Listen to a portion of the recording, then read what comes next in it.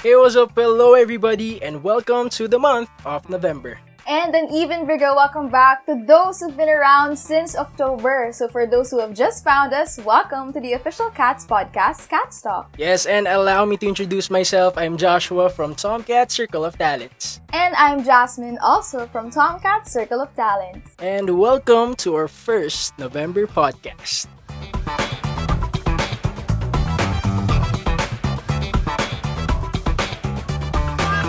Ayan, diba? Finally, we have officially arrived to our very first podcast this month. And I'm just so pumped right now kasi actually this is our third podcast na.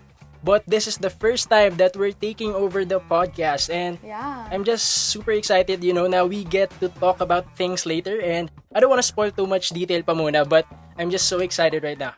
Yeah, kasi last month we had Alyssa and JV as our hosts for the podcast. So, now that it's our turn, I hope you guys still continue to support us and tune into the upcoming episodes as well. So, before anything else, kamusta ka naman, Joshua? Kasi it's been a long time since we last talked to each other. I think it was back in September when we had our hosting gig. So, how's your on this break naman? Well, ito naman, I'm good naman. Ayos naman ako. I'm just really glad, na we got to pause and unwind during this on this break. Kasi, syempre, nakakapagod din talaga nakaka-stress minsan yung online classes, the exposure sa gadgets natin. It's something na nakaka-stress But I'm glad na we had this time in our hands na finally nakapagpahinga din tayo. Kahit saglit lang, di ba? Yeah, kasi itong undas break, for me, it was a really well-deserved break from academics. Talagang gamit na gamit ko, binawi ko yung tulog ko sa lahat ng sleepless nights from doing academics like reviewing for quizzes or just doing papers. So talagang ginamit ko lang siya to recharge my energy. Well, that's really nice kasi like what I've mentioned, 'di ba, nakakapagod naman talaga yung palagi tayong babad sa gadgets natin. And kasi nga 'di ba, since we're doing everything online, yung mga bahay natin, it's kind of like our classrooms na rin. And unlike before na pagkatapos natin sa school, 'di ba, uwi tayo sa bahay to rest. Ngayon kasi yung mga bahay natin, it serves as our classrooms and talagang naghahalo-halo na yung mga ginagawa natin minsan.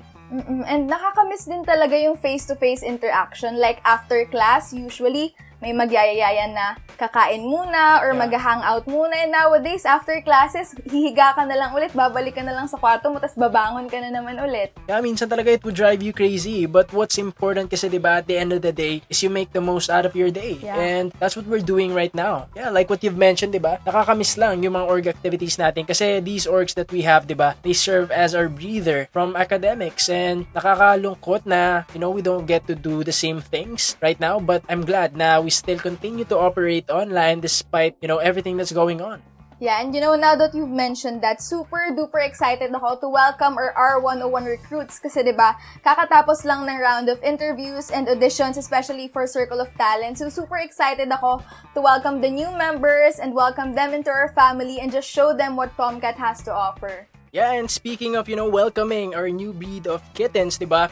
Since syempre lahat tayo dumaan diyan lahat tayo dumaan sa recruitment. Talagang before, di ba, hindi pa tayo part ng Tomcat. And now, kita mo naman, di ba, we're already hosting this podcast. So, I just wanna ask you, it's a simple question lang naman, and wag kang kabahan because I'm sure masasagot mo to. Okay. I just wanna ask you how you got into Tomcat. Kasi I don't think natanong ko na siya sa'yo before, but I'm just curious as to how you knew about the recruitment and of course, the audition process.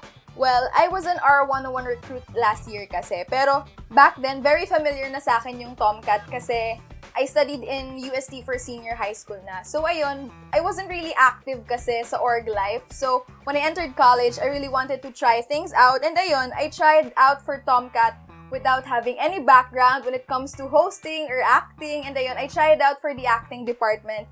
And I even remember back then, the mood was so scary kasi I remember the heads during the audition, they were saying stuff like, it's okay if you don't make it now, you can always try again next time, andyan naman yung second option mo. So parang they were already preparing me for rejection. Pero I'm happy to say naman na I made it. I made it on my first try and I got in and I became a part of the acting department and now I'm part of the hosting department na. So, yeah, that's me. How about you naman? What's your story? Well, una sa lahat, grabe yun I can't imagine, di ba, syempre, pag-audition ka, tapos parang papakabayin ka pa ng ganun, di ba? Yeah. Grabe, nakakabaliw yun. But at the end of the day naman, di ba, you just have to make sure na, you stay focused and you just try to, calm yourself in the process. And yan, speaking of my experience naman, naman. Kasi back in high school, actually, talagang aware na ako na, Tomcat exists. I think nalaman ko siya sa mga alumni from my high school and who went on, diba, to study in UST din. And the thing is, nung nalaman ko na mag-uuste na ako, like doon ako mag-enroll, the first thing na nakita ko on my timeline is yung Tiger auditions, which is actually the auditions for Tiger Boy and Tiger Girl. So, syempre ako naman, sabi ko, why don't I try this, diba? So, I tried out and one of the perks actually is you get to audition for Circle of Talents and syempre ako ginab ko naman siya cause wala nang interview process, you just go for the auditions, diba? And unfortunately, I butchered my audition, medyo nagkalat ako, so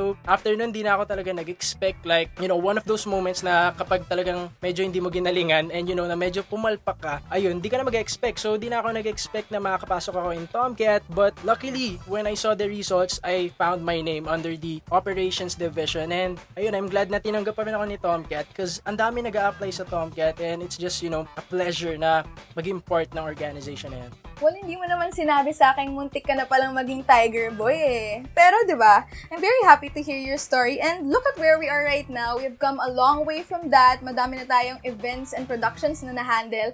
And if you don't mind, I actually want to flex mine kasi Go lang. I had my first hosting gig this year. This year lang, being a part of the hosting department. So, I hosted the Ablaze, the CATSEM Starter Workshop for 2020. And it was actually an event that we hosted together. Yeah. And I was so happy with my performance back then kahit na online setup lang siya and parang it was one of the binyag events for Tomcat kasi nga kaka-start lang natin ulit ng operations and it was a really fun experience back then and ang dami lang ding learnings and insights na nakuha ko from that time. Yeah, and speaking of Ablaze, diba? Kasi sobrang nakakatuwa yung event na yun for me because I feel like talagang we really connected and sobrang okay yung chemistry natin by that time and at the same time, talagang we took the time to prepare ourselves and really practice, diba? Yeah. Because we wanted to do well and yeah, luckily, diba, we performed great and at the same time, talagang yung nagustuhan ko is we also got to participate sa activity afterwards and talagang it's such a nice experience since it's our first online hosting gig. So yeah, I think doon na talaga pumapasok, diba, yung importance din ng trainings and workshops that we get to hold these things for our members and apprentices. Yeah, and nakakatuwa kasi during these workshops, madami tayong mga special guests, influential people from the industry, and one of which is actually Miss Ashley Garcia. I think that was back in the beta, the CATS Major Workshop last 2019, and we had her as a special guest, diba? If you know her, she was a former Tomasian, and now she's a famous YouTuber, so hindi ko talaga ina-expect na I will be able to meet her in person. And grabe, nakakatuwa na Tomcat has allowed me to be able to hear her story and just listen to her experiences. Yeah, and there's so many opportunities, diba, na binibigay ni Tomcat. And now that you've mentioned Miss Ashley, diba, nakakatuwa lang isipin na actually here in Tomcat, we have so much alumni who went on, diba, to venture in different fields like, in sports and even in radio. Yeah. And nakikita natin na nag-excel sila, so nakaka-proud yun, diba? Because they've been in our shoes na rin in the past and we get to see them fulfill their dreams pa rin outside. Yeah, and the first person that comes to my mind pag sinabing notable alumni from Tomcat is actually Miss Tony Moreno, diba? She was a courtside reporter for UST in the UAAP Season 80 and she's also actually a YouTuber now and grabe, you can just really see her growth like from Tomcat and kung saan siya nag-venture out and super nakaka-motivate and nakaka-inspire yung story niya. Yeah, and aside from Miss Tony Moreno, diba, we also have Mr. Rafa Lipat, who is actually a student jock at Monster RX 93.1 right now. So, even sa radio, diba, we have people who became a part of our organization na talagang nagve-venture into that then. And syempre, of course, let's not forget naman our very own Mr. John Suarez, diba? Yes, of the course. Former Chief Circle of Talents Officer who is now a Lazada live streamer and meron na din siyang sarili niyang YouTube channel. So talagang nakikita mo na nagba-branch out sila into other stuff. Yes, and of course, we will also be having our monthly special which will be hosted by our very own Francis Armada, who is actually a Paskuhan host last year. And nakakatuwa, diba? That just goes to show na here in Tomcat, hindi lang kami nag-excel in live hosting but also in online settings and even podcasts, diba? Yeah, and I really admire these people who are trying out and venturing into other stuff that are out of their comfort zone. Kasi these people, they have shared with us a lot of valuable insight and experiences, both inside and outside of Tomcat. Yes. So I think the time has come na tayo naman yung mag-share ng learnings and experiences natin here in Tomcat. Yeah, and I'm very excited about this segment. Kasi diba, kung in the past, tayo yung nakikinig sa mga speakers, kung ano yung mga tips and tricks nila, diba? Ngayon, tayo naman yung mag-share ng sarili nating tips and tricks and of course, yung mga natutunan natin in the past. Yeah, tama yan. So, first of all, diba, in any event or production, bago ka pa sumabak, bago ka pa mag-try out, you really need to be well prepared. Kasi to be a great talent, you really need to work hard and exert maximum effort. And with that being said, feeling ko dito na pumapasok yung una nating tip, which is actually to do research, diba? Yeah. Know the nature of your event. Is it a formal event? Is it a casual event? Kasi syempre, iba yung vibe ng halalan, UST versus orientation. Kasi syempre, yes, mag-hype up ka ba ng mga tao sa halalan, diba? Ibang-iba yun. And then, there's also a matter of knowing the history of the event, diba? Kailan ba siya nag-first start? Does it happen annually? And then there's also a matter of just knowing your audience. Sino yung magpa-participate sa event or production mo. Kasi you need that to know how you will approach them and interact with them. Yeah, and kasi diba, every single event is different from each other. Like, merong mga seminars and then meron ding mga concerts or competitions na, mas fun naman siya and less formal. So, you really have to do your part to research and know all the things that you need to know. And at the same time, diba, as you research, marami kang malalaman eh. But that being said, hindi lahat ng sagot malalaman mo through research. You really have to reach out to people. Like, talk to these people na involved sa event, the organizers, syempre. And of course, kung may co-host ka, diba? Talk to these people kasi they all matter and lahat sila makakatulong sila sa'yo. And alam mo, at the end of the day, we all want the same thing naman, diba? We want the event or the production to be successful. So there's nothing wrong with asking for help and approaching them. And it's better nga if you voice out your questions rather than just keeping them to yourself. Kasi at least nasasagot yung mga tanong mo, diba? Yeah, syempre hindi pwedeng sinasarili mo lang because there will always be stuff that you don't know about. And wala namang masama kasi kung magtatanong ka. And yeah, that's actually something na natutunan ko rin because in the past, I tend to, keep my questions to myself lang and try to, figure out lang on my own yung mga sagot. But I realized na wala naman kasi talagang masama and diba parang mas masama pa nga na kinikimkim mo because there will be, tendency na mawala ka, like you get lost in a shoot or in an event, diba? So mas better na you really reach out to people and talk to them when you have a question in mind. And yeah, on that note, I think pumapasok na rin dyan yung as cliche as it sounds, you just be yourself and you try to, make sure na your authentic self shines through kasi yun din naman yung gusto ng audience eh. They don't want to see a person standing in front of them na who tries to be a different person. And at the end of the day, diba, yun yung mahalaga na nag-e-enjoy ka lang and you just, allow yourself to, be free and to flow. Yeah, kasi I feel like you'll be more comfortable if you're not pretending to be anyone else. And it's good naman to have like hosting pegs or acting pegs. Pero mas maganda pa din if you're just acting like the way you usually do, diba? Yeah. And actually in line with what you said earlier about sa communicating with other people, syempre it's also important din to become a good listener, diba? Yeah. Syempre it's a two-way process. Hindi pwedeng ikaw lang na ikaw yung nagsasalita.